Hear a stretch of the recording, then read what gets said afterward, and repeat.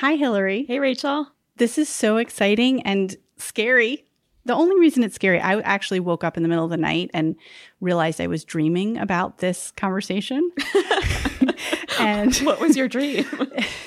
Well, in the dream, I was just starting it over and over in different ways. And then I would sort of half wake up and go back to sleep and think oh, that's the right way to start it. That's the right way to start it. But one of the ways in which I started it in my dream was I said to you, you should write a book called Weird Podcasting Wins. And then you said to me something like, well, it would help if you didn't set up your mics that way. Oh. And that woke me up. And I was like, oh, I think I'm a little nervous about interviewing someone who's done this for a really long time and has a lot of experience with this. Yeah, podcasting tip number 1, set up your mics right. Okay, so here is how I'm actually going to start.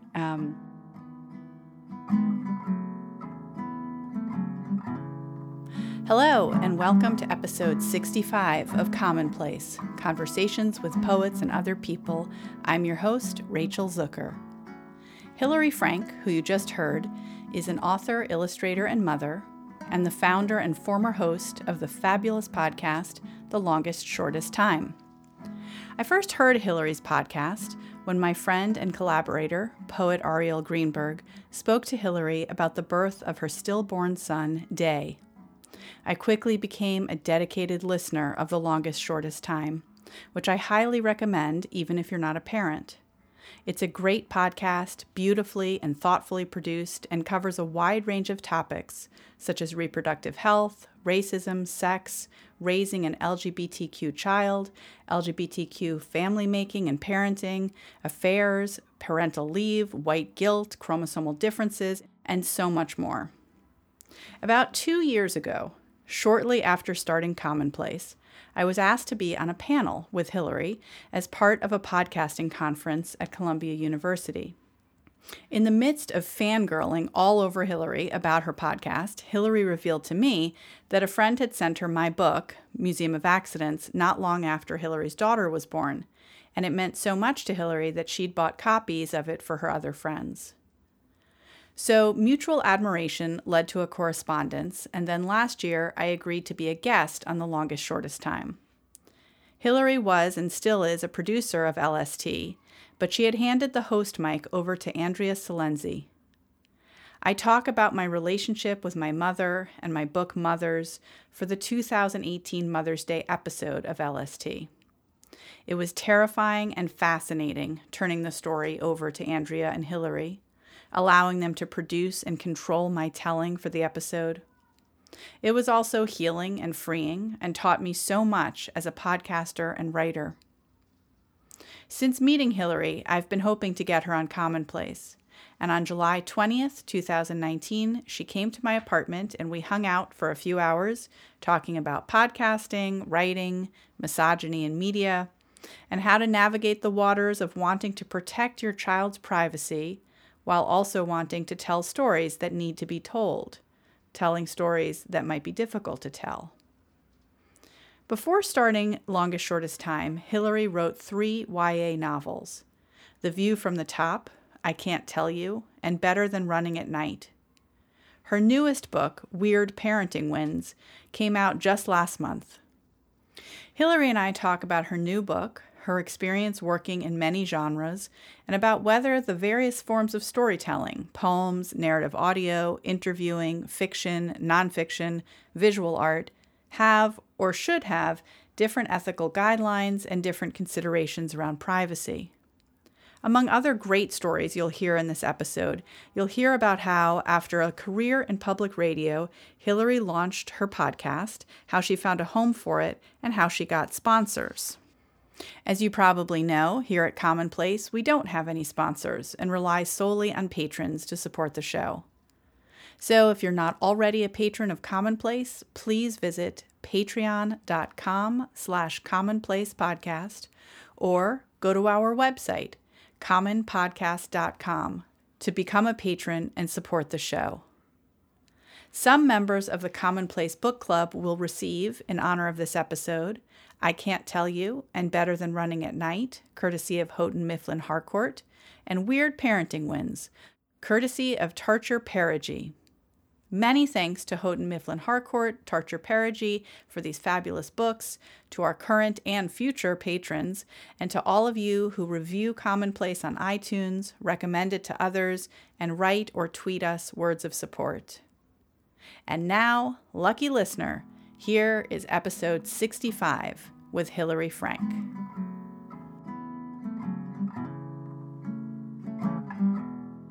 So I hope at some point we talk about your op-ed piece in the New York Times, obviously your new book, Weird Parenting Wins. I'm excited, of course, to talk to you about The Longest Shortest Time, and then also these larger themes of privacy, being public, the many different forms that you have engaged in as an artist, and whether those forms have different requirements, different advantages, different risks. And also, I think about motherhood, womanhood, storytelling, like the underlying reason for why you would do any of the things that you do. Okay. But I think that where I'd like to start, in part because I think people won't know necessarily how you got to be at this moment in your life, or why we are in the room together, and why you would agree to be on like a primarily poetry podcast, and why I would ask you to be on this poetry podcast. So I was hoping you would just sort of talk about kind of like how you came to be the author of Weird Parenting Wins, and, you know, some of the things you did along the way. Sure. Yeah. So I got started in a really unusual way. Like, usually the way you get started in radio is to have an unpaid internship and to just make yourself indispensable to the people at the radio station and work your way up. I couldn't afford to do that. And so I decided I would trick my way in. And so what I did was, and this is going to date me, but, you know, there's lots of cool technology in this story. I started out by using a microcassette answering machine and a shiny red boombox. And what I did was I emailed This American Life. It was very early on in the show's existence, and they had this message on their site that said you could email any question to Ira Glass and he would respond to you. And so I sent an email saying, like, I'm a writer and I want to know if you can, like, put me on whatever list you have to notify people about what themes you're working on. And the only thing that made me a writer was that I wrote things down. I was not published in any way. And so some office manager sent me an email back saying, like, oh yeah, sure, we'll put you on the contributors list, which is not something that would happen now. And I started sending in submissions. I started sending in like written essays, and they all got rejected. But I was getting these personalized rejection letters that would be like their form letter, but it would have a handwritten note on the side that would say, like, here's why it doesn't work for us, but we like this about it. And I really took those notes to heart and just kept trying to improve. Got rejected a lot. And then I thought, well, what if I send them something in audio? And one of these contributor lists came through, and it had the topic of apocalypse. And I had a friend who was obsessed with the end of the world, but in a secular way. He was obsessed with, like, how would he survive if the world ended? So, for example, he would go running every day, because what if the world ended and he was being chased by wild dogs? Stuff like that. So I called him up and I recorded it using my parents' microcassette answering machine. And then I made it sound like a This American Life story by reading my narration into this shiny red boombox and then feeding the bits from the tape from the conversation with my friend from the microcassette into the boombox. And you could hear all the clicks and pops. It sounded very amateurish, but it also sort of sounded like a story on This American Life. I FedExed it to the senior producer, and I got a call back on my answering machine from Ira Glass saying like, who are you? How did you figure out how to make a story that sounds like it should be on our show? And I called him back from a payphone at a cadaver workshop in New York City because I was in grad school for drawing and studying anatomy. And on our lunch break, I gave him a call and he said he wanted me to start sending him pitches to contribute to the show. And I did. And my first story that went on the air was using the boombox and answering machine style. And then I became a regular contributor to that show. And I became a contributor to many other public radio shows. So when you gutsily wrote to and said, can I be on the contributors list, and called yourself a writer, what gave you the confidence to call yourself a writer when you were a person who wrote things down? And you were in graduate school for drawing at that point? I wasn't even yet. No. I had just graduated college. Where were you living? Fresh out of college. What were you doing? I was living in Boston and working as a staff assistant to 2 doctors at Harvard Medical School. Wow. And it is possible that I wrote that email while I was at that job, like at my desk. And what was it that made you even interested in trying to be a contributor on This American Life? I knew that I wanted to be a writer of some kind. And I had been imagining that I would be someone who combined writing and pictures, writing and drawing in some way. I sort of imagined being like the next Edward Gorey would be my dream. But also, This American Life was really new and I was just starting to hear it. And I thought, oh, maybe that's a thing I could do. And I had always been a really quiet person. It also felt like a personal challenge to try to tell stories with my own voice. But to answer your question about what gave me the confidence to say I was a writer, it wasn't so much confidence as just like really consciously trying to trick my way in. Just like saying like, hey, I'm a writer, put me on the list. I didn't think it would really work. What made you decide to go to graduate school in drawing as opposed to, say, writing? Yeah, so I went to Tufts where they have a combined dual degree program with the museum school. So you get a BA and a BFA. And it takes 5 years. And I discovered while I was there that the museum school was mostly a performance art school.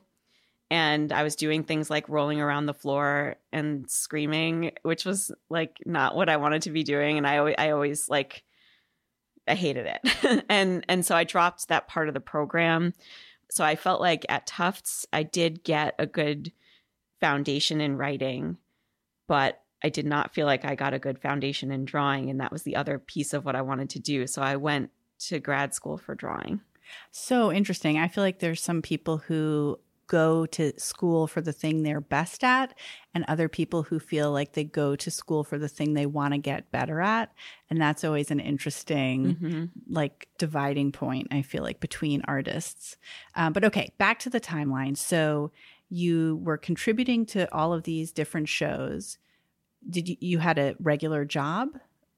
Actually, can I back up for a second? Because I want to tell you, since you have a writing podcast, one of the things that maybe made me feel like I could be a writer was when I was in college, I had a teacher who, like, he was teaching short stories, like as literature. Like, so we had to write papers about the short stories. I was not very good at writing analytical papers about writing, but he was like, I have a feeling you're going to be really good at actually writing fiction.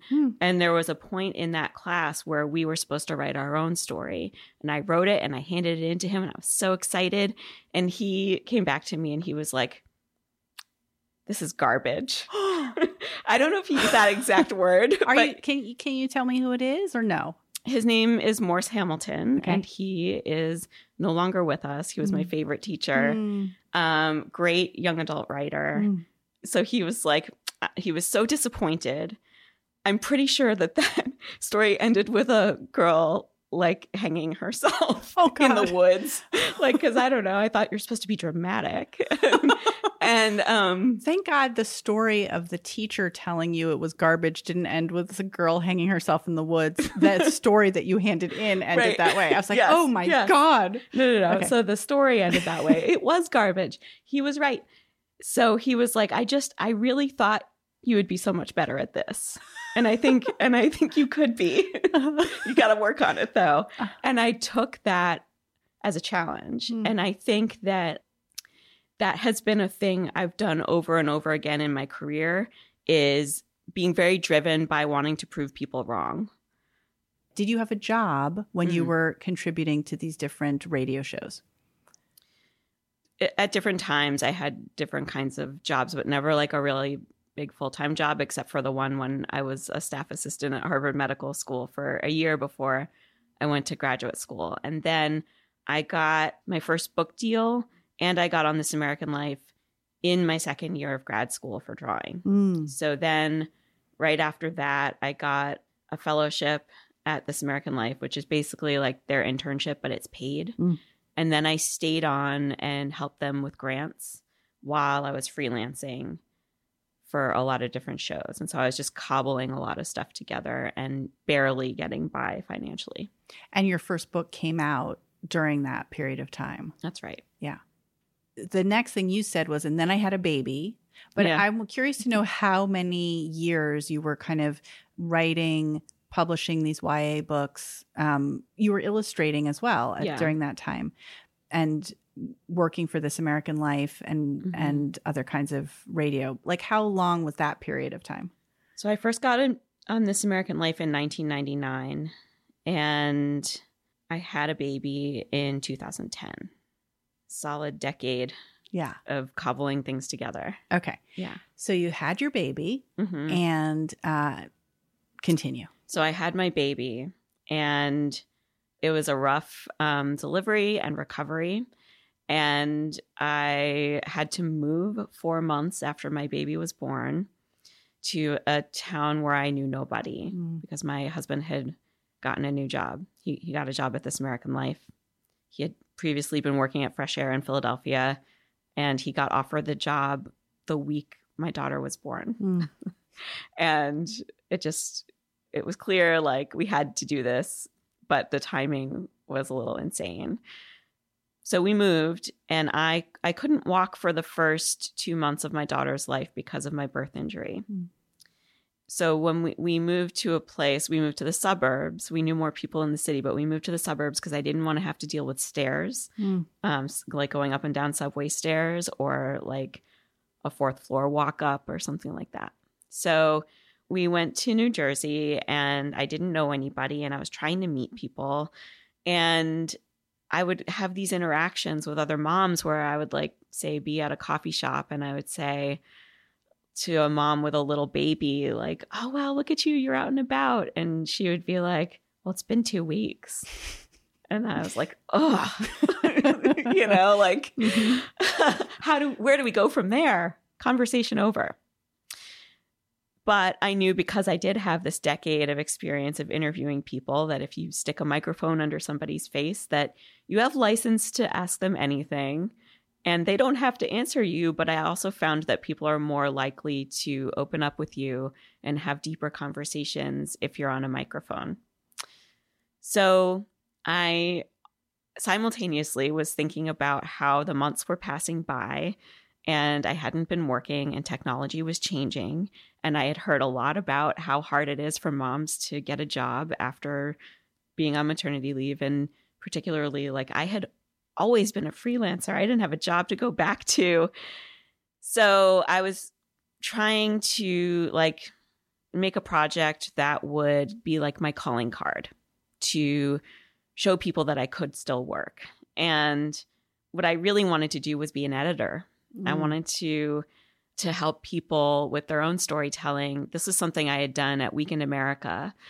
Week in America was a great public radio show on the weekends with American Public Media, and they really allowed people to have a lot of creativity. And so I was an editor there and a contributor and just loved it. So I wanted to sort of get that back. And I created The Longest Shortest Time as my way of proving that like I'm still with it. I can still make compelling work and hire me. Mm-hmm. So I started doing that. And what it was me interviewing other parents. At that time, it was all about early parenthood. But I was asking people to tell me surprising stories about struggles in parenthood and how the struggle would feel like it was never ending. And then in retrospect, it would feel like a blip. And that's the meaning of The Longest Shortest Time. So for people who don't know anything about radio, about podcasts, what does it mean to be an editor in that context rather than, a book editor? Right. So in radio and podcasting, when you're an editor, you have your reporter or your writer who goes out and gets their tape and writes their script, and then they bring you a draft, and you go through several drafts usually where they're playing you stuff, usually remotely, like over the phone. They'll read their narration and then fire the clips. And then me as an editor, I would sit there and listen and give them notes. And then we do several drafts. And then the last round is usually a line edit where they're not reading it anymore. I'm just going through it on the screen. So initially, was The Longest Shortest Time going to be a regular segment on the show, or was it going to be one like episode or show? So I started The Longest Shortest Time as a podcast and didn't have a plan at all. I thought, well, I'll just do it whenever I can. I wasn't making money on it, and I would squeeze it in. I also couldn't afford like regular childcare, so I would squeeze it in whenever my daughter was napping, which in the beginning was like briefly and infrequently, like 20 minutes at a time here and there. By the way, we are recording this while my child is napping. Yes. But he's 18. Your grown child. It's true. Which is just funny. Do you think he might wake up and start crying and need to be fed? I'm very confused I'm very concerned about that. Okay, sorry. Yeah. Was it remote? Were you recording them over the phone? So I would try and line up times with moms who also had their children napping at the same time. We would try to find our like Venn diagram of like the times that would match up, or sometimes we would just be like holding the kids while we were talking. I remember I used to sometimes set up my daughter's little like IKEA play tent and sit in there and record people. So yeah, I was using professional equipment, but in unprofessional circumstances. And so you made like full episodes, but it didn't have any place to air them. Or make money off of it, you know. And so that was something I was like, well, I'll start by trying to freelance again. And one of the cool things I had always found about public radio was that no one ever really told me any of my ideas were too weird or like too niche. Like I had sort of developed a beat on teenagers. Really, I think people thought of me for that because I had done these young adult novels. And so when they wanted to do a story about teenagers, I would get the assignment, and they were fun. I loved talking to teenagers. And then sometimes I would pitch stuff and it was a little like off the beaten path. And I think that's what people liked about working with me. And that's why I was rising in the ranks. And so when I started doing stories about motherhood and parenthood, I just approached it the same way. I was like, here's a surprising story about motherhood. Do you want to put it on your show? I can cut it down. And I would go to like the editors I had worked with at different shows. But what I was finding is that no one wanted to air them. Okay, so that brings us actually to your recent op-ed piece in the New York Times, which was fantastic, and sort of tells the story of this period of your life, even though you just sort of became public with this part of it. So I would love to hear you talk about that.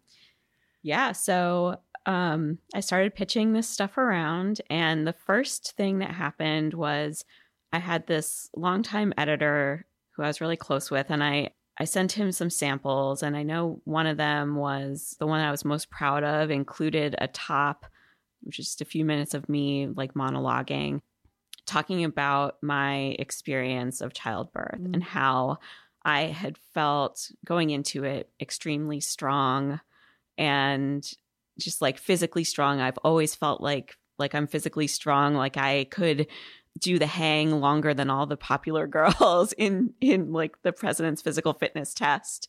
So when I had heard that like in childbirth, people get C-sections and have to get epidurals and stuff, I was like, that's not going to be me. I'm not going to have any interventions because I'm strong. And I didn't imagine any alternative. And it turned out that that wasn't the case for me. And I did get an epidural and I did get surgery. I had an episiotomy, and that's what made things difficult for me later because the healing was tough. And so I talked about that stuff in the top of this show. And then I wound up saying, like in a pretty vulnerable voice, that I felt like I had failed at childbirth. And the response that I got back, my editor took that piece and sent it around to like the decision makers at the company where he was working. And he said, you know, they just don't see a place for this. And one of the guys actually said, you sound like a little girl. And he was kind of like, I don't know what to make of it. I don't think you sound that way, but that's what he said. And that's the reason they're giving me. And at the time I was like, well, that's weird. Particularly because I have kind of a deep voice. And I'd never been told that before. I know that lots of women get comments on their voices on the radio. That had never happened to me before, as far as I know. It may have happened in comments somewhere, but no one directly had ever made that kind of comment to me. So I kind of let it go and I kept going. And then I tried to pitch this around to other shows. And I kept getting like rejection after rejection for different reasons. It would be like, yeah, we just sort of don't think this is for a general audience. Like, it's great stuff, but it's like, seems like it's for an audience of moms. And like, who would want to listen to this other than moms? And I was like, huh, okay. And I just sort of just took it and was like, all right, rolling with that, gonna try something else. And then once I had done the show for like 3 years, and like I said, doing it just whenever I could. So it was only 20 episodes over the 3 years, but still it was like a solid portfolio. And I had been watching like Roman Mars of 99% Invisible did a Kickstarter that was very successful and made it so that he could make his podcast his full-time job. And I was like, well, maybe I'll try that. Because in the meantime, I had been tutoring kids on their college essays, which was also actually pretty fun. But it was clear I couldn't do both. And I was going to have to stop doing the podcast if I couldn't make money at it. So I decided to do the Kickstarter. And I was also told to lower my expectations by like some people who work in the field and had experience like helping people make Kickstarters. I think I wanted my goal to be $20,000 to make 6 months of episodes. I would be putting them out every other week, so 12 episodes. And I was told to lower my expectations and ask for more, like 8,000. And I was like, well, but once you give all the fees to Kickstarter and Amazon and I deliver on my rewards to people, what's really left for me for 6 months of my time, which would be full time? Mm-hmm. So I decided to just go for it with the 20,000. And the way that I made that goal and blew past it by $10,000 was I reached out, cold called a bunch of brands that I felt had supported me as a mother at a time when I really needed support. So I reached out to diapers.com.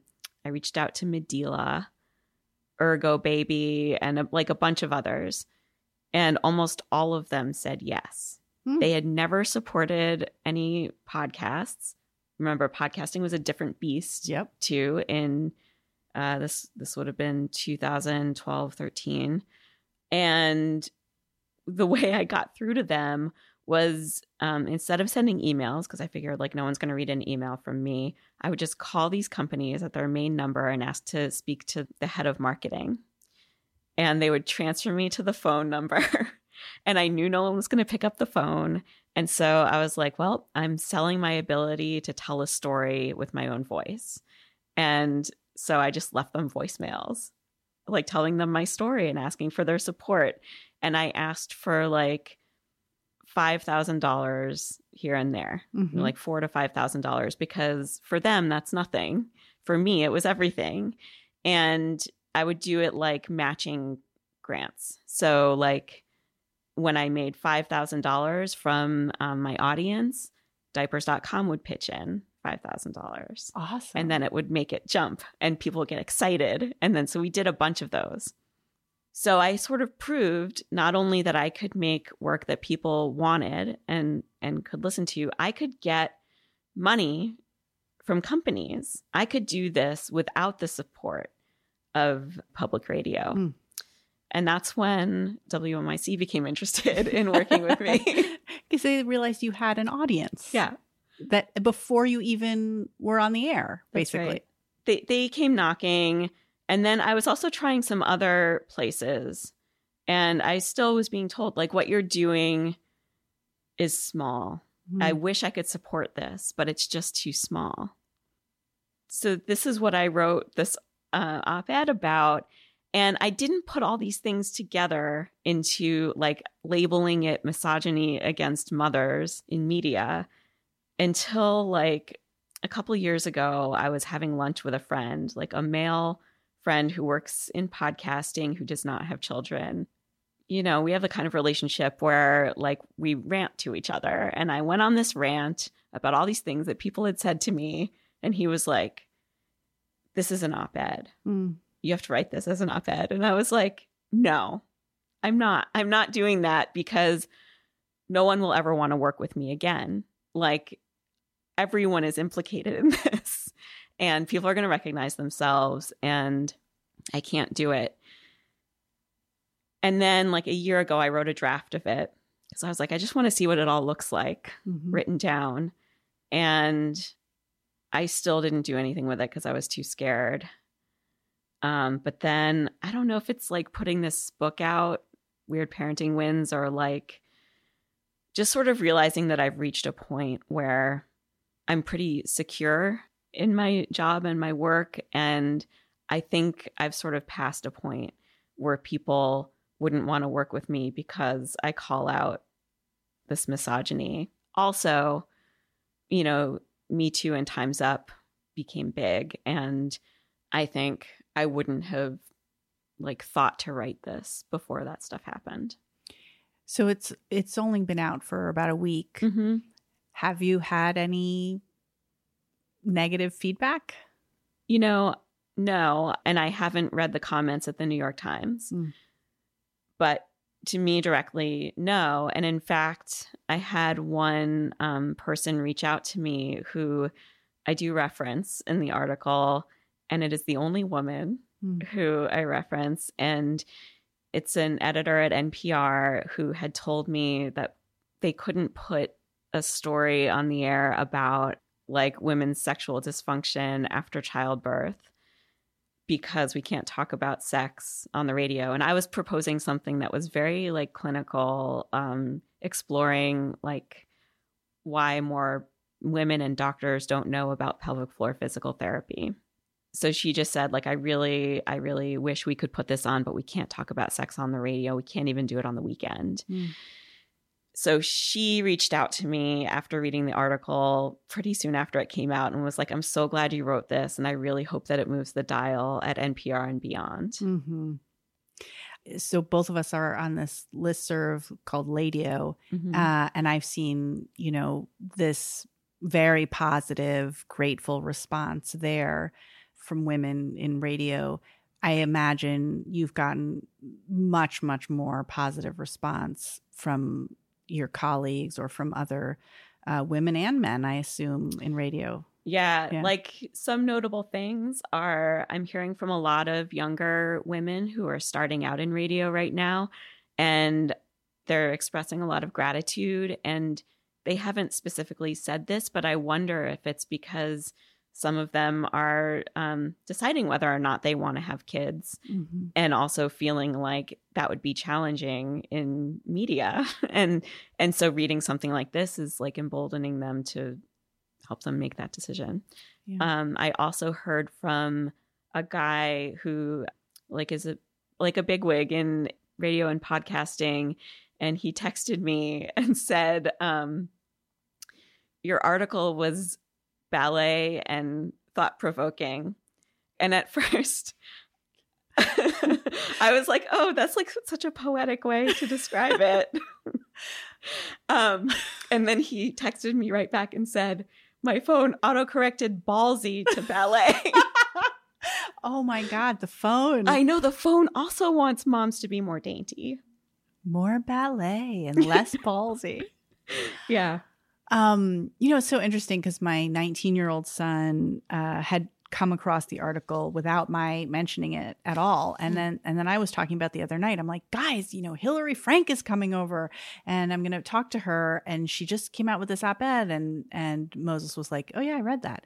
And today I said to him this morning, like, can you look at it again and just think about if you have any questions from your own perspective? And so we were both at home, but he texts me sometimes from room to room. This doesn't come up quite as much as I wish in Weird Parenting Wins. Like sometimes the good aspects of texting your child from the other room instead of that's speaking. A good one. Yeah, it actually is good. But he said, he wrote, I guess as a non-mother, I want to know whether there are aspects of motherhood that everyone should know about. Every human being. Like, not only do I assume that it's an underrepresented topic, but I think it probably should be overrepresented. And I wonder, what is it about motherhood that must frighten people that we don't even want to hear about it? And I think that it's more clear for women and girls the cost. I still want to talk about this, but it's more clear that there is an enormous cost to the history of like feeling that you don't see yourself represented in the media. You don't hear stories of, what your future might be like or what your present is like. And you feel all alone in what your experience is because those stories aren't there. But I think there's also a tremendous cost to men and boys in not having any idea these stories, particularly about motherhood. And I didn't quite know how to answer him in that moment, even though to some extent my whole life's work has been about talking about those very things. But I don't know if you had any thoughts about that. Like, what is the cost in a way to men and to people, to human beings, that like, what are we really missing when we don't have stories about motherhood? I think a couple things. I mean, I think on a practical level, family leave would be totally different if more men and just people in general before they had kids understood what parenthood is really like, and why we have that leave, that it's not just a vacation or a break or like cooing with your baby. At the Longest Shortest Time, we did a whole series on discrimination against moms in the workplace called It's a Real Mother. And one of the top things I learned is that the biggest thing people can do to change parental leave is for men, for dads to take all of their paternity leave, to set an example that that's important, and to not, play like it's like have machismo around not taking it. So men play a really vital role in that. But as far as being a parent, I also think, like, when I was on Fresh Air, Terry Gross asked me about like whether my daughter had read my book or was going to, and how I was going to convey my story to her, and that it might be upsetting for her to learn these things. And after the fact, I started thinking about like, well, what if we all knew the story of how we got here? Not in an upsetting way, but just to understand that we played a role in that as little babies, like coming into the world. But like, we didn't just like pop out. There's a story behind it. And like the first months of our lives, what were those like? We tend to not know those stories. And I don't know the answer. It's impossible to know the answer of how life would be different if we knew those things. But I think it's worth thinking about. It's super worth thinking about. I mean, you're making me remember, I think I'm going to say this correctly, but one of sort of the central theories behind like Adrienne Rich's understanding of misogyny and the way that the patriarchy kind of has come to be has to do with the theory that's not only hers, that there's something so psychically terrifying, particularly for men, to think about the fact that at one point in time they were so vulnerable, completely incapable of keeping themselves alive, and that for most human beings, there was a woman who cared for them as infants, you know, and for all gave birth to them.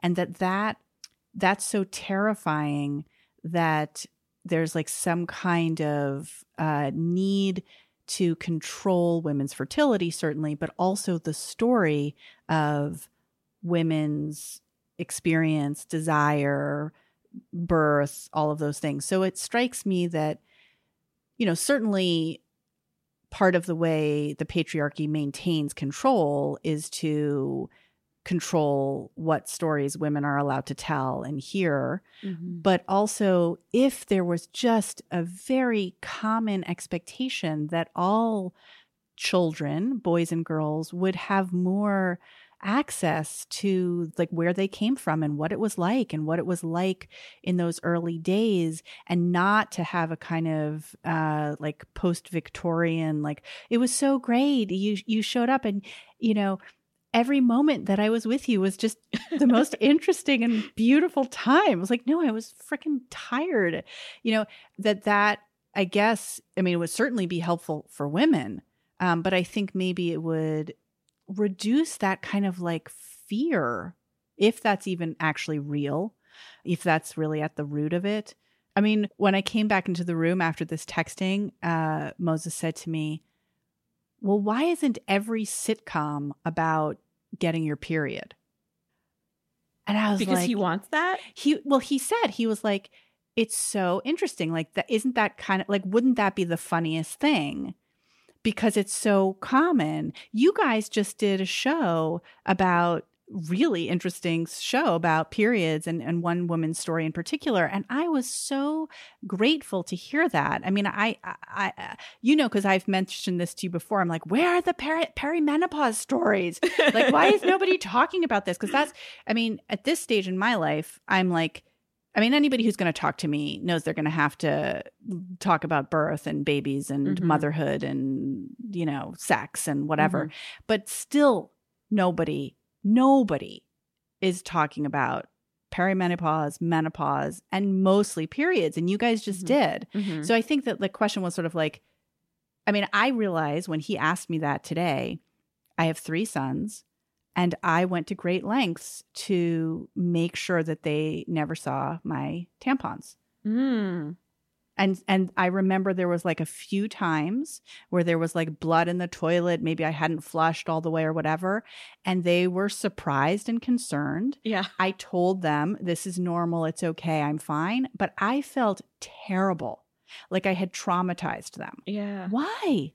Right. Why am I'm participating in this. You are. It's all your fault, Rachel. Yeah. No, but the why isn't all TV about this is a good point, because like when people try to marginalize stories about motherhood, I'm like, okay, well, look at the TV you're watching. A lot of the TV you love is compelling storytelling about family. Mm. Like you've got The Americans. That is a family drama. Transparent, like Atlanta is about a dad. You know, Pamela Adlon has done a really great job of bringing periods to the forefront mm-hmm. of television. And the thing is also that like a lot of this stuff is hilarious. It's not just like a horrible struggle. It's both. And they're both extremes. Like, I don't know about you, but I feel like before I became a mom, like I never experienced my life like fully through extremes. Like everything is one extreme or the other, like, and it makes for great storytelling. So I also think that it's very possible to tell a boring story about, you know, like a murder. And like conversely, it's very possible to tell compelling stories about mothers. It's just people don't think of it that way. They think that the subject matter innately is either interesting or not. Right. And also, of course, making the mistake of thinking that only other mothers are going to be interested in stories about mothers, Right. which is not true. Yeah. First of all, even if it were true, there's a lot of mothers. Mm-hmm. Right. Exactly. That's a general audience. Yep. Like if you were only reaching all the mothers, Right. that's more than enough people. That's a consumer group. It is. You know, but it is not the case at all. And let's come back to the longest, shortest time. You know, you have, I don't know, are you able to know who is listening and how many people? And it's a lot of people. Mm-hmm. Do you have any idea how many? Yeah, we can't share that. Okay, sorry. No, but it is all over the country. Yep. And the world. We have international listeners as well. It's hard to say on certain demographics, but like if you look at our Facebook page, it is mostly women following us. But when I'm out in the world and I'm like at events and people are coming up to me and saying, I listened to your show, it's not all women. And it's not all moms either. Mm-hmm. Like I've had college students come up to me and say, I listen, college boys saying like, I don't know why, but I find this really compelling. There's like a high school student who's trans who interacts with us on Instagram and actually has a win in the book. So yeah, there's a lot of diversity in the listeners.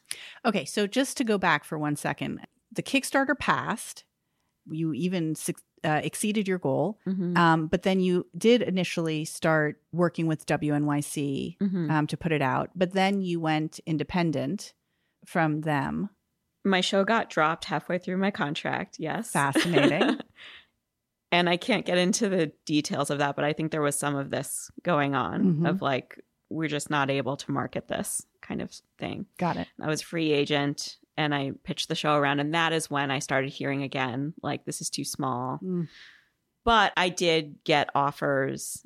I got a lot of offers in that round too, because people had seen not just the storytelling potential, but the marketing potential and the potential to bring in money. So I went to Midroll, which at that time was really just the Earwolf Network, which is a comedy network. And I was the first journalistic property that they picked up. And they brought me in because they wanted other journalists who were making podcasts to look at it and say like, oh, maybe I could go there. So they weren't just like, okay, we can take you. They wanted me to be a leader there. And having me there helped to develop the other side of Midroll, which is Stitcher. So that's more of the narrative properties that they have. And so now this is your full-time job. This is my full-time job. I stopped hosting the show a year ago to become the editor and executive producer and passed the torch to Andrea Salenzi.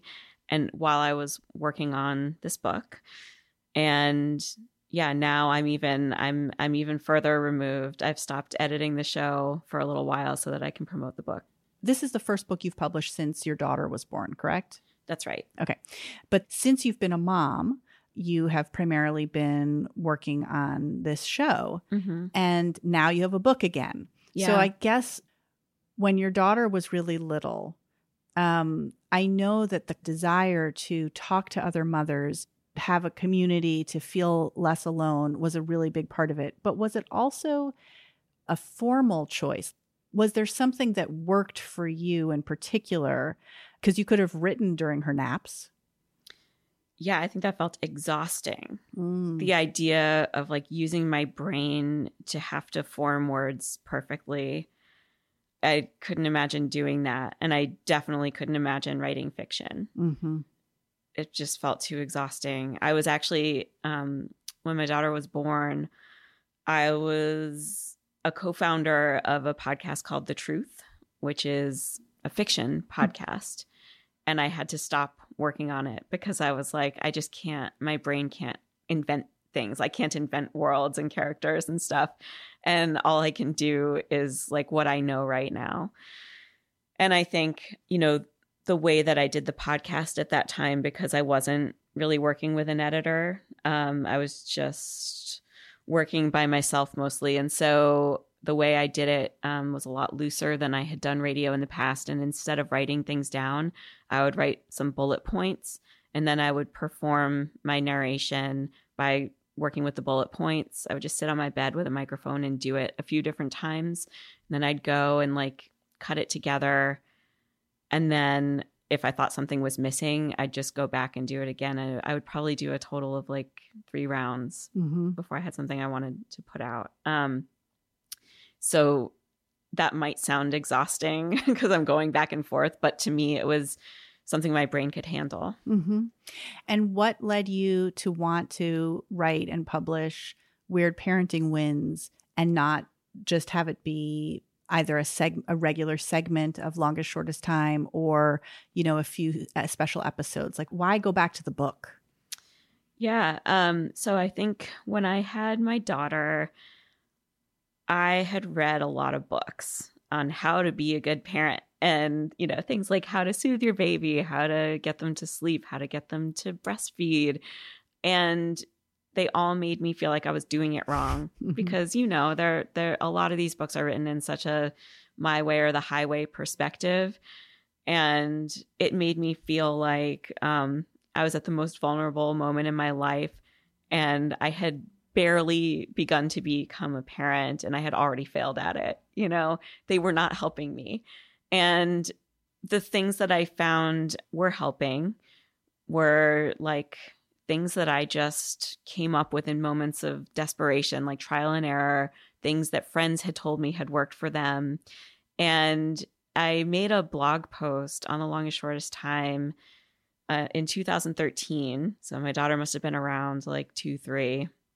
It just like suddenly occurred to me that all the things that had worked for me were these random things that I had just invented. And I asked the audience, well, what have you come up with? What works for you? And everything was so hilarious. And I was like, people could really benefit from this stuff. And I felt like there was a project there, but I didn't know what it was. And I just kept asking for these things and eventually came up with a name for them, Weird Parenting Wins, and asked people to keep sending them in. And I got to a place where I was like, I think this can be a book. And I felt like it would be good in the form of a book because I know that people look for books when they're trying to get help with parenthood. They might not think to turn to a podcast. And this is a thing they could just keep by their bedside when they're going out of their minds, you know, in the middle of the night. Would you read us a little bit? Yes. Great. Happily. We have an emergency family emoji. If one of my teenagers uses it in a text and they're at a friend's house, it means I need to come get them right away. If they text me a question with the emoji, it means I need to answer no. They need me to be the bad guy sometimes so they don't lose face in front of their friends. It gives them an easy out, and I am not allowed to ask questions. I just get them out of dangerous situations. They know that if they text me that emoji, I will be there. No questions asked.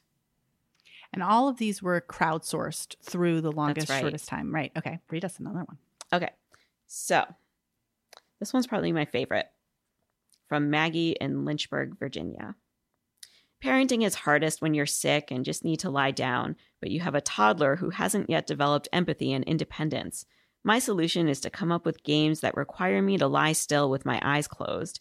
My personal favorite is What's on My Butt, which involves the kid finding household objects and putting them on my butt while I lie face down on the couch. I then have to close my eyes and guess what's on my butt. It's a hit.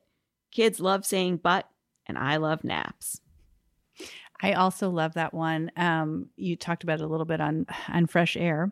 One of the games that my father played with me as a child was Miami Beach. Did I ever tell you about Miami Beach? No, tell me about Miami Beach. It's a really complicated game, which I only came to understand when I became a parent. So it usually happens in mid-afternoon, and your father says, do you want to play Miami Beach? And it's like the funnest thing ever. And you say yes. And then you both lie down on the floor and you look up at the lights. And then dad says, first time Miami? And then you say, yeah. And then you literally just lie down and talk to each other about like as if you're on the beach. It's the same game. Yeah. It's just that you're lying down. Yes. I mean, as a kid, what I remember was just that this was a game that every once in a while he would suggest, and I had his full attention. Yep. Or at least I thought I did. So yes, I love What's on Your Butt. Mm-hmm. Really good one. Okay, here's one more. Good. All right. My 8-year-old son is a really, really picky eater. He's also got an eagle eye for veggies or other nutritious sneakiness hidden in his food. So sometimes I put spinach in the marinara sauce or a little bit of avocado in his hummus. And then we have fancy dinner. I will announce that it's a fancy dinner night. We get out the good china and the fancy crystal goblets. We sit in the dining room, and most importantly, we turn off all the lights and eat by candlelight, which, by the way, makes it harder for him to see all the tiny details of his food. That's from Jillian in Knoxville, Tennessee. Awesome. Okay, so I love this book. I wish it had been around when I first had kids. And one of the things I really love about it is exactly as you said, so many other parenting books, and I read a lot of them, made me feel terrible. And it wasn't so easy to avoid the terrible ones because sometimes the terrible ones had important information that I did appreciate, like the Sears books. Those were helpful books to me in certain ways, but there was an underlying assumption that wasn't even underlying. There was an assumption that if the mother, not the father, right. If the mother just basically was with her child day and night, and then they would never cry and nothing would ever be wrong and everything was fine, but like nobody can go to work in that right. situation. And I remember reading that and just thinking, well, a lot of this makes sense to me, like being in close physical contact with my child and trying to soothe him. But how am I ever going to go out of the house? So, not to mention that even if you do spend all your time with the kid, they might still cry a lot. Of course. I mean, I didn't have this experience, but my best friend, her son was just really colicky, and she literally just held him in the baby, carrier, skin to skin contact all the time. And he just cried. He just cried for like 6 weeks. She was holding him. Come on. Yep. So you've been an author of fiction, an illustrator, a podcaster, an audio contributor, and now an author of a nonfiction book. Do those different forms necessitate or encourage different levels of truth and truthfulness? Are there things and different kinds of transgressions of one's own privacy? Do you feel like there are things that you would never say on your podcast, but you did write in this book, or vice versa, things that you can imagine, saying on the podcast, but for some reason you wouldn't want to have in writing? So the cool thing about fiction is that you can borrow from real life and then disguise it or heighten it or make it whatever you want. And then when you're doing nonfiction, like you can't help but, design it to be how you want it to be, but you have to stick closer to a remembered truth. I think that there's a little bit of a misinterpretation of The Longest Shortest Time by some people who don't know it very well, thinking that it is entirely a personal project. It came out of a personal experience, and I told my own personal story early on, and then I didn't for a long time. And it's a tool that I have pulled out at different times minimally to, like, if we're talking about a topic that I'm like, I kind of have something to say about this, I might offer an anecdote or I might go further than that. But it's really not been about me, and I never wanted it to be. There are a lot of stories. For as much as I have talked about myself on the show, I'm holding back probably 10 other things that I could have said that felt too personal to express, either because I don't want to have to say those things out loud, or I don't want my daughter to have to hear those things somewhere down the line because it's more her story. In Weird Parenting Wins, when I was writing it, I had all my chapter topics that I wanted to write about. And a lot of them were really obvious. It was sleeping and eating and communication and siblings. And then I knew I wanted to have a chapter on the sex lives of parents. One of the most popular things we've done on The Longest Shortest Time is to have a sex and parenthood series. And, like our trademark is being bold and talking about things that other people don't talk about in parenthood. So I knew I wanted this chapter on the sex lives of parents, but I have essays in each chapter that are related to the topic, personal essays. And I left chapter 10, the sex chapter, blank for a long time. And I was just like, I can't. What am I going to say about this? I'm going to write about my sex life. I've never done that before. Never wanted to do that. But then I realized, I was like, well, what would I write? If I was going to write the thing and not even judge what it was, what would I write? And what I imagined writing, I could hear the lines in my head, and they were both horrible and hilarious. And I was like, I think I could do this pretty well. I was like, I'm just going to write it. I'm just going to write it and see what I think. And I wrote it faster than I probably wrote anything else in the book. It just came out really easily. And I didn't even think about it really. And I just sent it to my editor. And I kind of thought, oh, well, I'll have time to change it if I want to.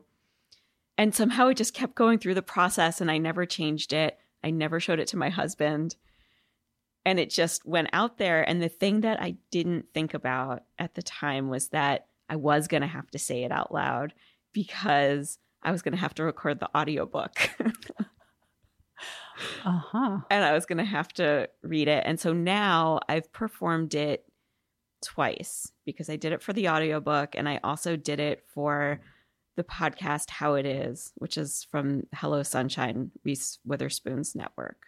I did that because a friend and colleague named Amy Choi works over there, and she convinced me that it should be for their show on the theme of souvenirs. And she convinced me that my episiotomy scar was my souvenir from childbirth. And I thought, well, that's such a creative interpretation of that. And I totally trust Amy and what they're doing over there. So I said I would do it. So between that and the audiobook, I read it out loud so many times that the words stopped meaning anything to me. And it was kind of a cool way to process all of that.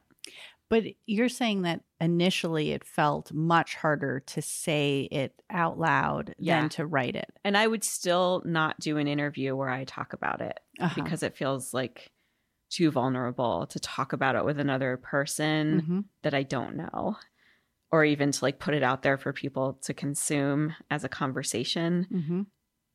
Writing it down made it so that I could figure out where all the punchlines were. So you could control it more. Yeah. And what was your husband's response when it came out?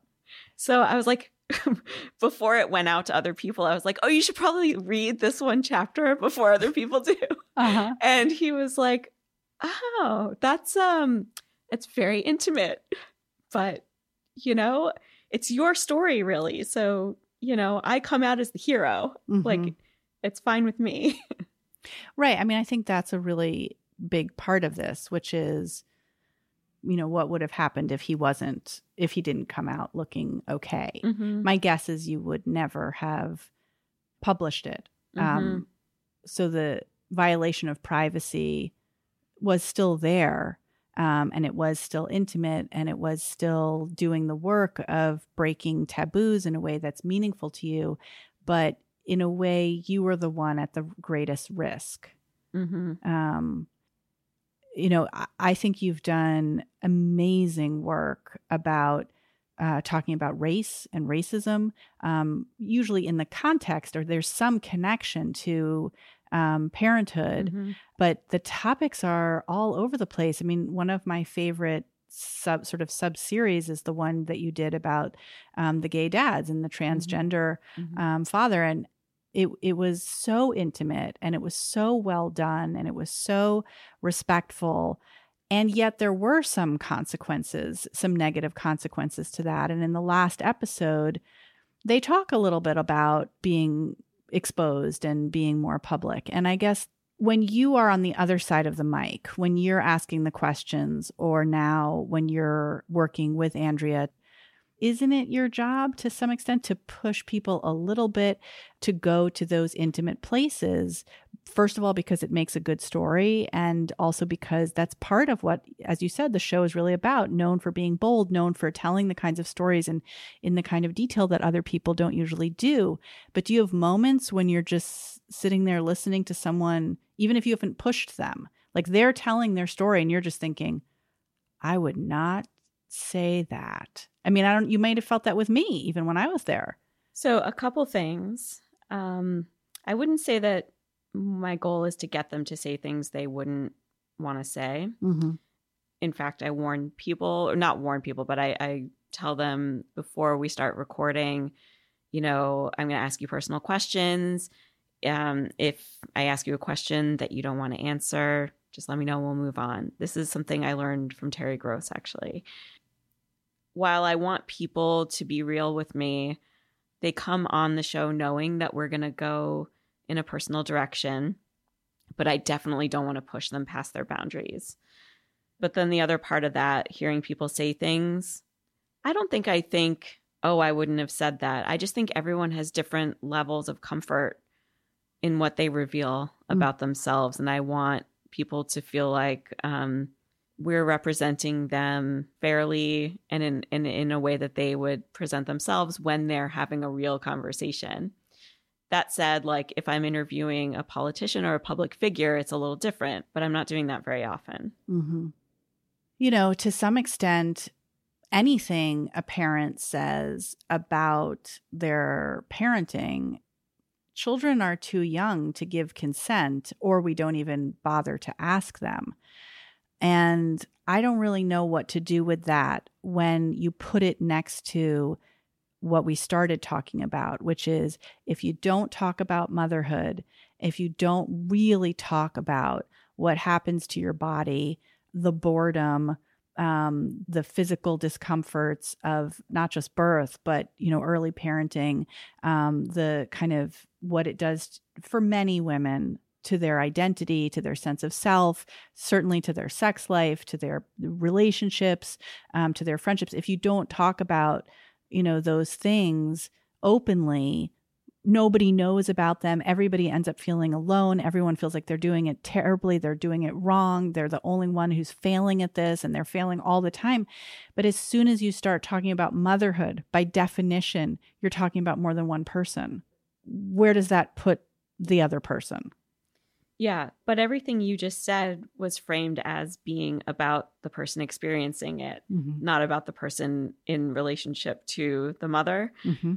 So I've tried to be careful about that when talking about my own story. And the stuff that I do reveal about my daughter is like before she really had any agency in these things. Lately, I've tried to be more careful, even about like the cute stories. Like for a while, I was recording her saying like cute things like would you rathers and stuff, and putting them on the show where she didn't know that's what I was doing. Mm-hmm. And I do regret that. She later found out that it went on the podcast and she was like, what? I don't want people listening to that. And so we have a new rule, and by default, I'm just like not talking about her and I'm not putting her on. But if there's something I would like to get her permission on, I'll ask her, and she knows she can say no. Mm-hmm. This is just super confusing to me. I mean, we came up against this when we were on a panel together. On the one hand, I feel like, now my kids are 19, 18, and 11. So all of them are older than your daughter. And part of me feels like it has gotten more and more complicated and more difficult, even though I can now ask them, can you read this? Is this okay? Or can you listen to this? Or what kinds of things can I write about or not write about, mention on the podcast, not mention on the podcast? So on the one hand, I can talk to them and we could have rules and that gets easier. On the other hand, it does seem to be harder and harder because they are people. They're more fully formed people. But at the same time, if anything, the urgency that I felt in early parenthood has returned to me, especially in the mid and late teenage years. I feel that that's something that people, again, like I'm starting to hear, in part because you've made a forum for it and a forum and an audience. I'm starting to hear a lot more diversity and honesty and authenticity in the conversations that people will have about early parenthood. But I don't really hear people talking about the kinds of teenage experiences that I really need. And so I do feel it feels urgent. It feels difficult and taboo in a new way. And I don't really know what to do with that, where to go with that. And so my next book is coming out, and it's got stuff about my family, as did my other books, but now my kids are older. I can't wait to read it. Yeah, I don't know. So that's the other thing. Something you asked early on that we never really addressed was like how we came to know each other. And I was a fan of your book, Museum of Accidents. How did you get that? Where?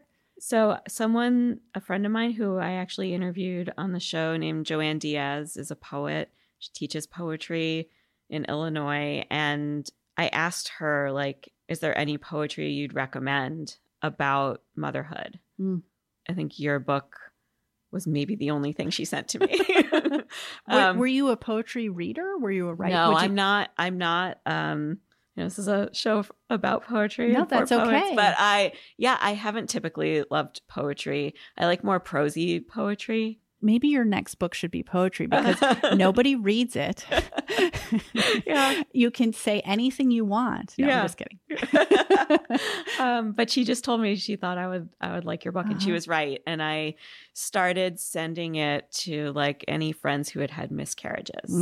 And I had one friend respond to it and say, like, at first I didn't know why you thought this would hit the spot. And then like suddenly I was bawling and I knew why. Yeah.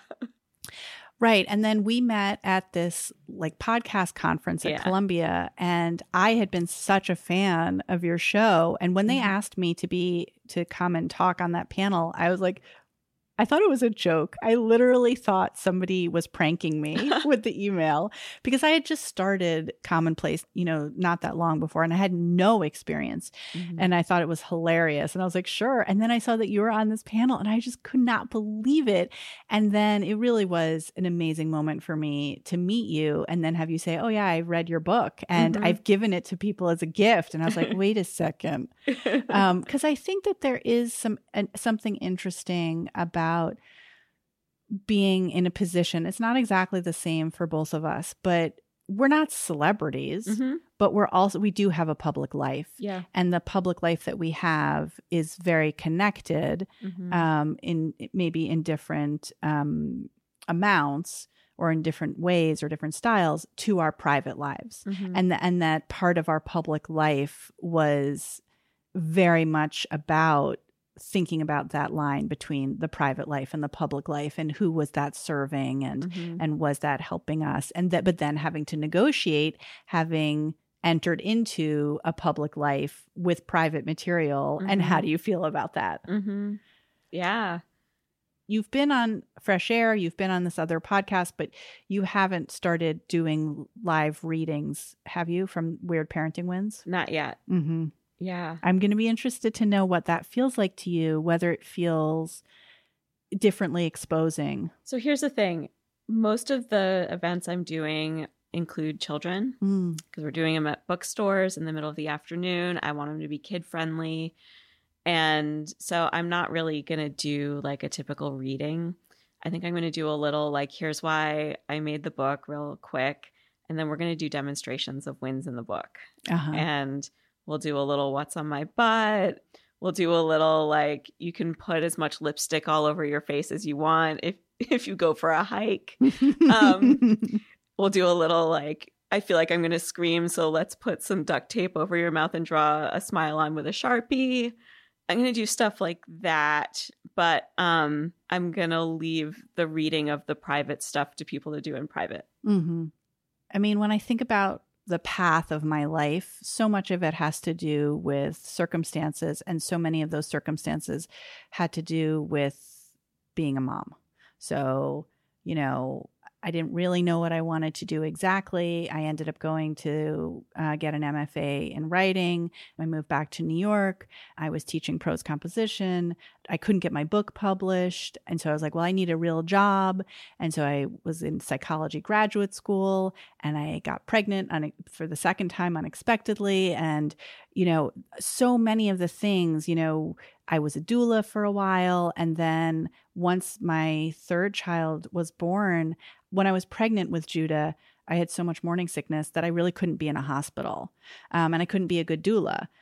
So then I thought, well, I really love to be in the birth world. I'll train to be a childbirth educator, in part because you can teach those classes at night and on the weekends. And I realized things shifted for me, and being home in those after school hours was really, really important to me. So it's not like, oh, I had a passion to be this or this. Mm-hmm. Yes, to some extent, but to another extent, these were really practical decisions along the way that had to do with being a mom and how old my kids were and what my husband was doing and, what was going to fit the family. How much of where you are right now, taking a slight break from The Longest Shortest Time, having written this book, and then planning these particular kinds of readings, is because that works for you as a mom? Oh man, so much of it.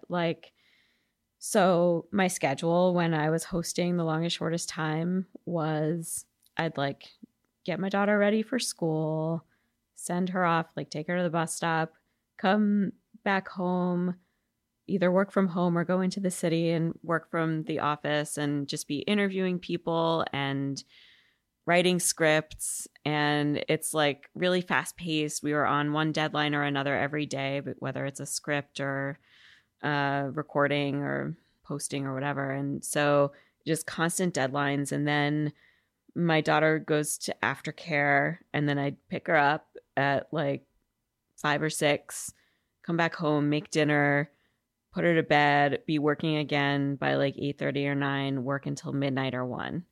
And that was every day. And I would work on the weekends too. I wasn't able to go to gatherings, parties, anything. I was just missing everything. And it was weird. It was I was talking so much about parenthood, but not being able to experience it a lot, I guess. And I knew that I needed to pull back a little bit. And in some ways, the book was a way to do that. And I think that that's why you listed a couple times now, all the different things that I do.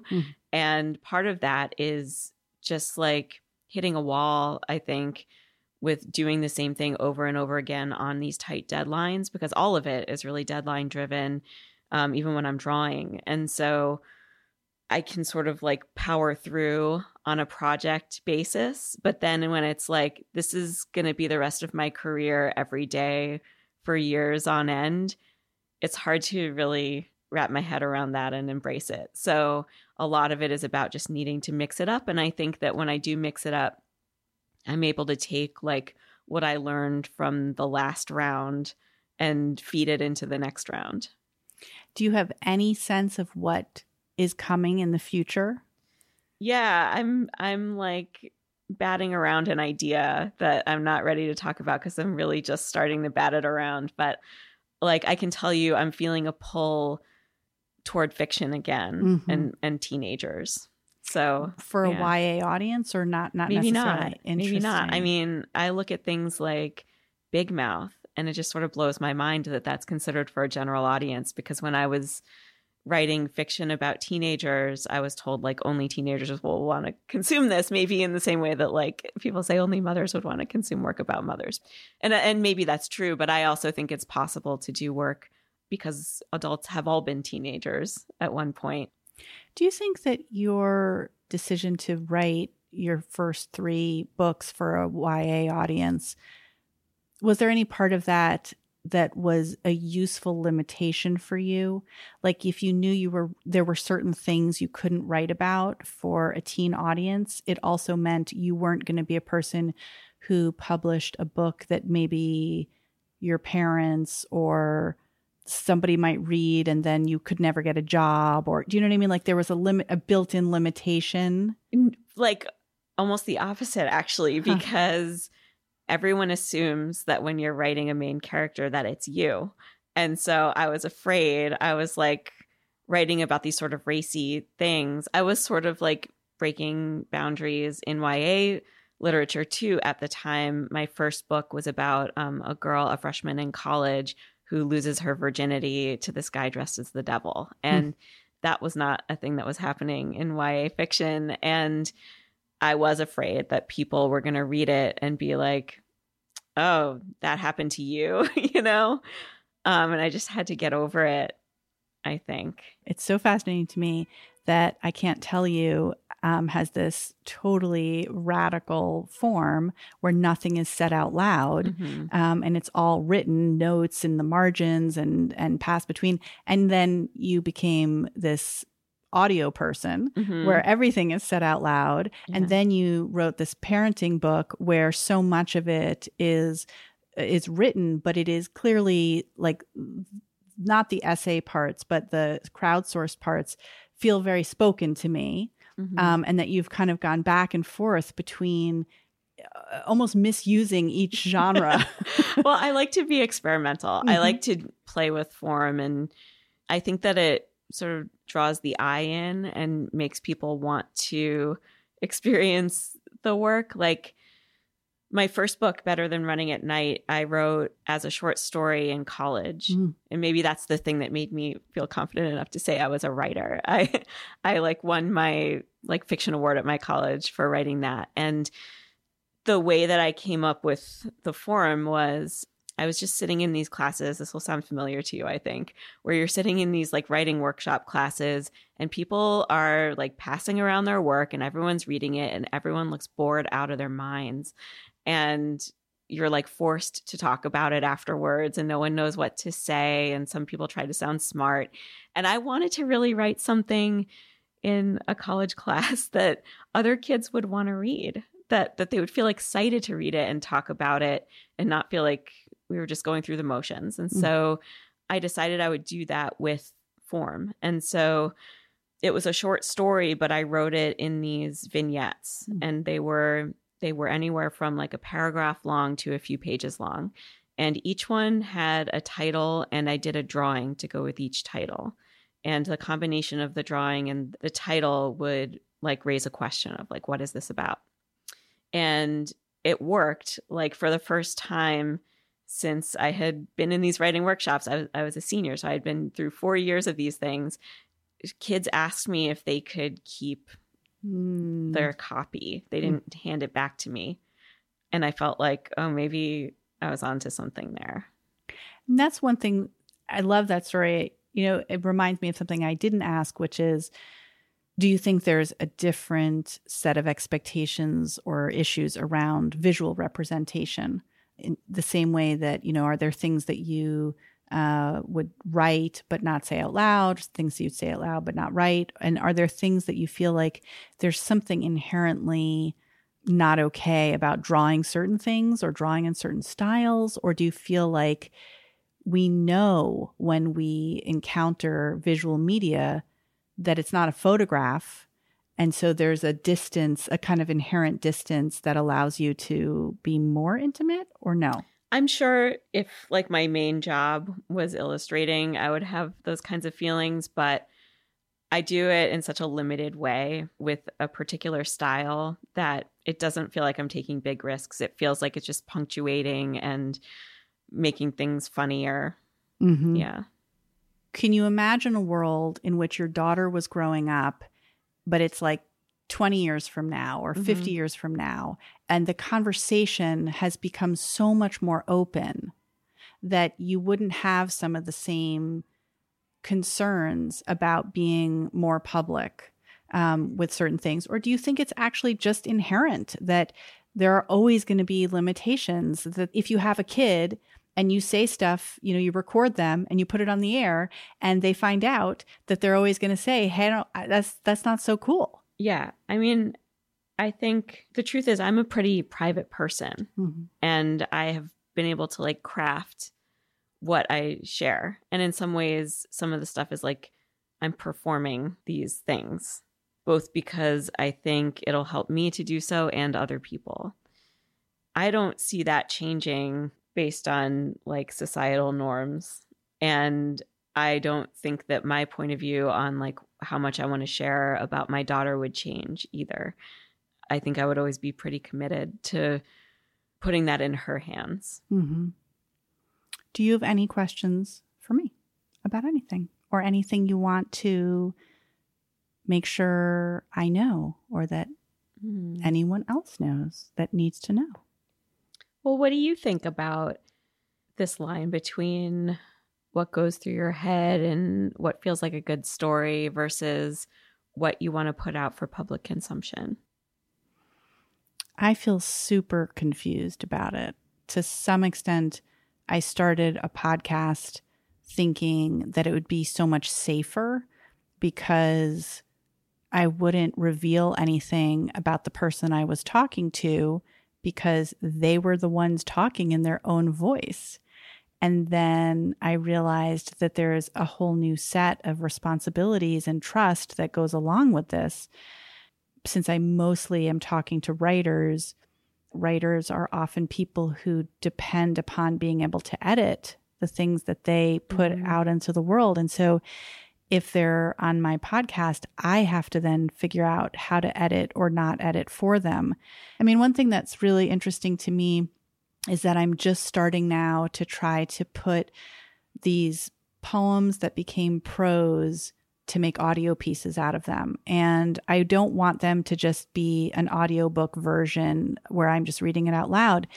And one of the things that I'm noticing is that there's a lot of stuff I'm taking out.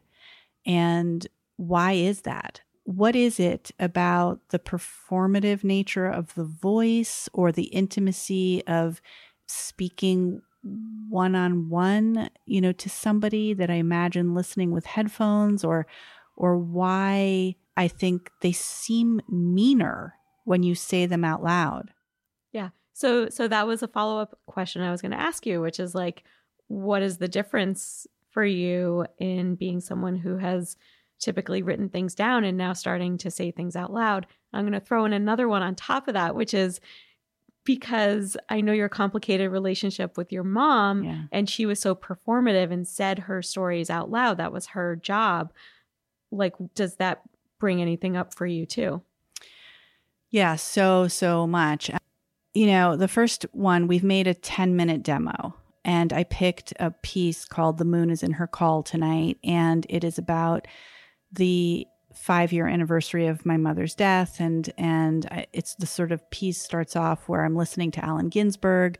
I'm watching Allen Ginsberg talking to William F. Buckley on Firing Line. And there's a lot of stuff I kind of admit in the poem, including like I use the word vagina in the poem several times, both because I have a vagina, but also because Allen Ginsberg in the poem that he reads on Firing Line, is talking about vaginas, the vagina moist ground.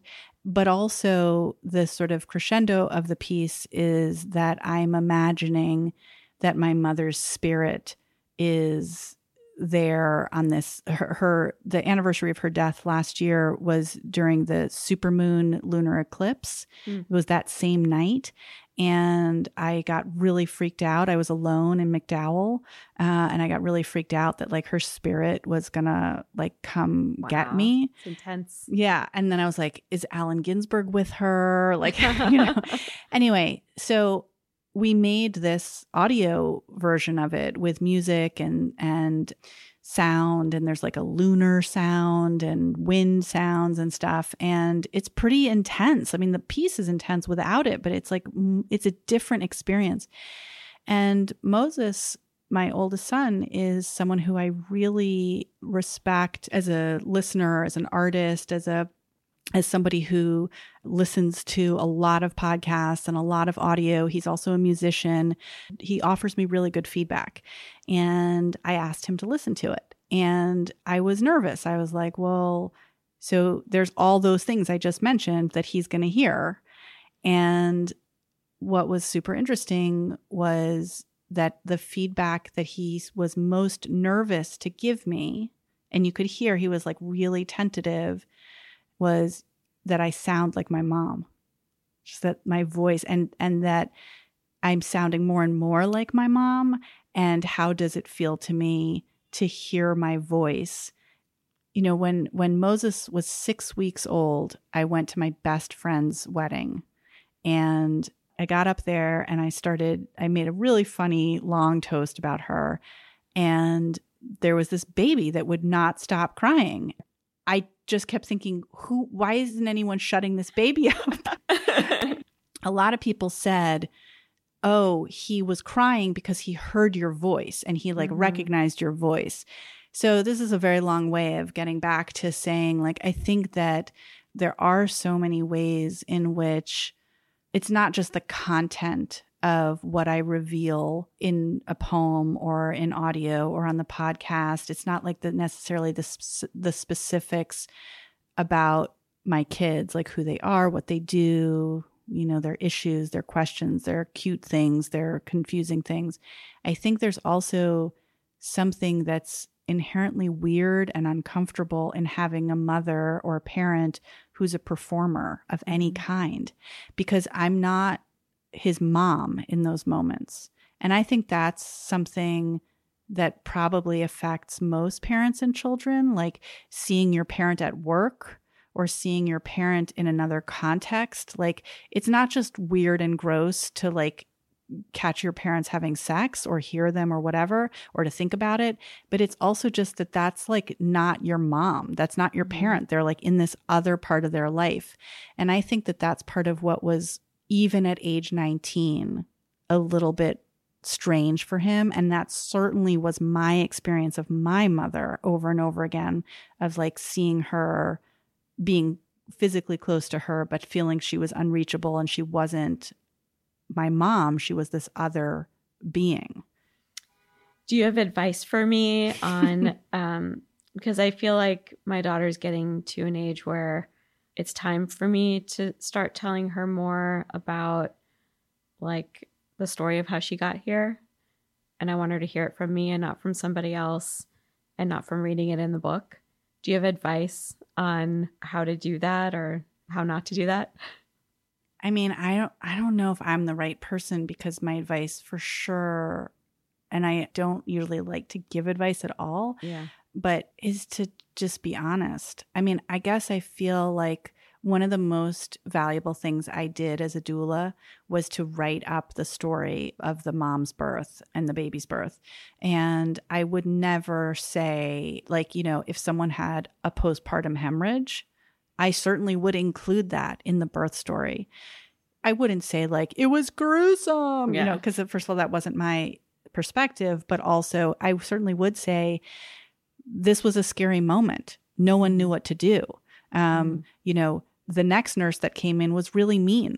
You know, like I would include those details.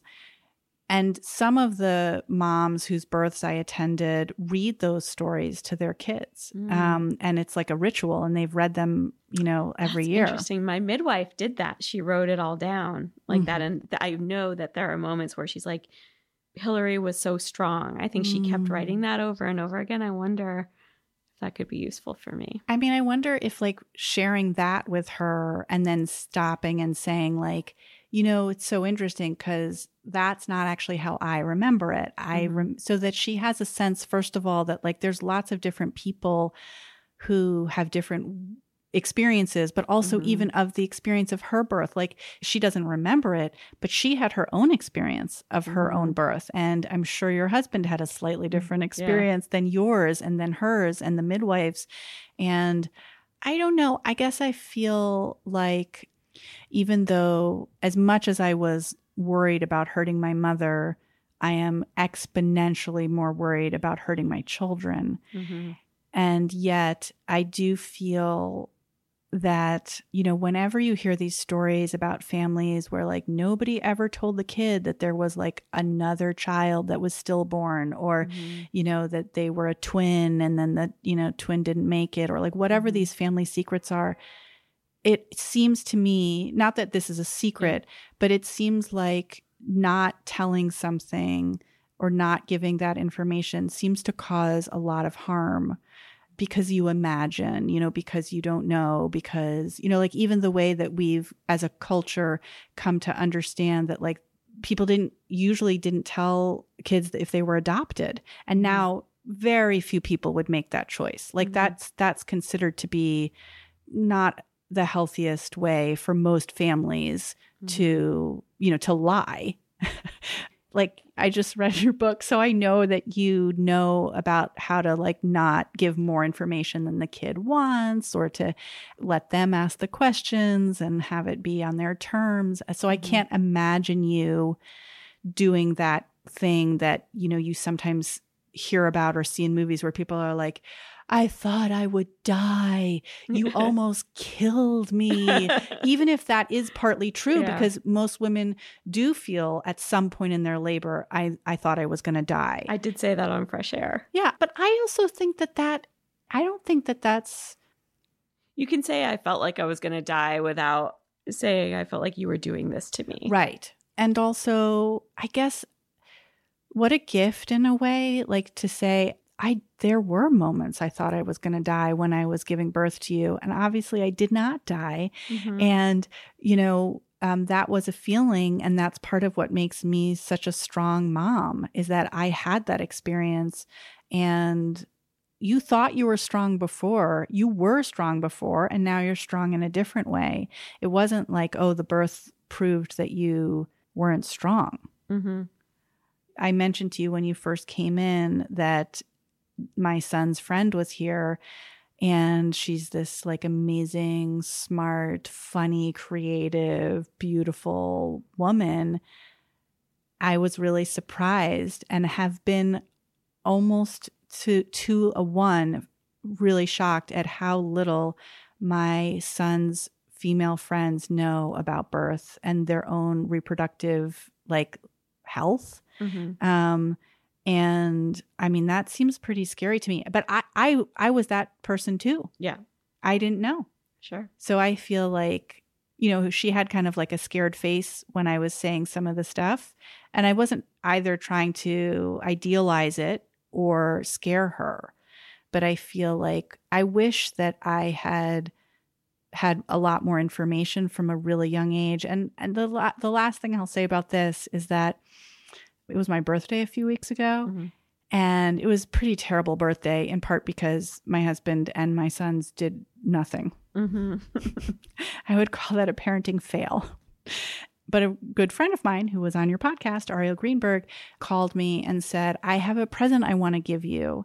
I want to pay for you to go to an astrologist and get your chart done. And it's such a kooky idea and like really a good present for me, and like good present on my birthday and all this stuff. And nobody alive knows what time I was born. My mom has died, and it's not on my birth certificate, and my dad can't remember. And I called the astrologist and I was like, well, how important is it for me to know what time I was born? And she was like, really important. And there are so many questions, not that you're going to die, but there are so many questions that I wish I could ask my mom right now about my own birth, about what her experience was like when I was really little, about menopause, about like how old she was, about what her experience was like. And maybe she told me some of those things and I wasn't ready, so I don't remember and I didn't hear it. But I guess I feel like those things get lost.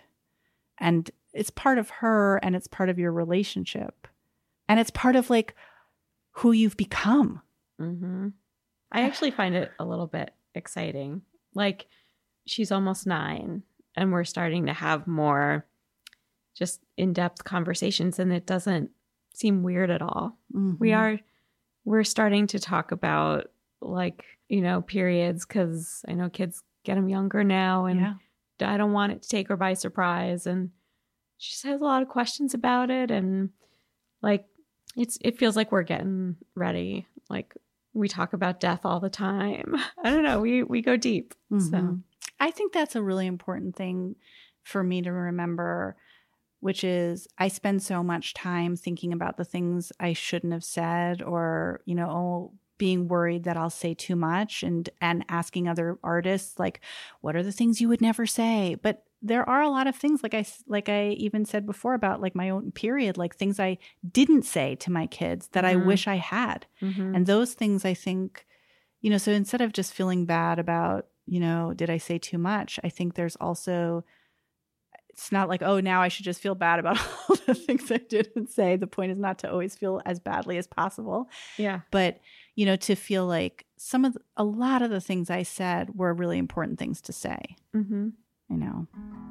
Okay. Should we stop? We should stop. We should totally stop. Thank you so much. This was so generous and wonderful of you, and I really appreciate it. Thanks, Rachel. Okay.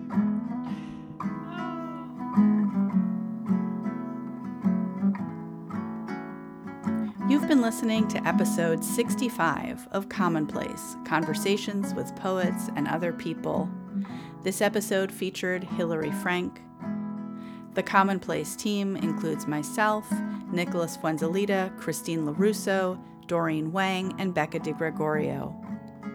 Our advisor in all things is Daniel Schiffman. Original music was performed and recorded by Moses Zucker-Gorin.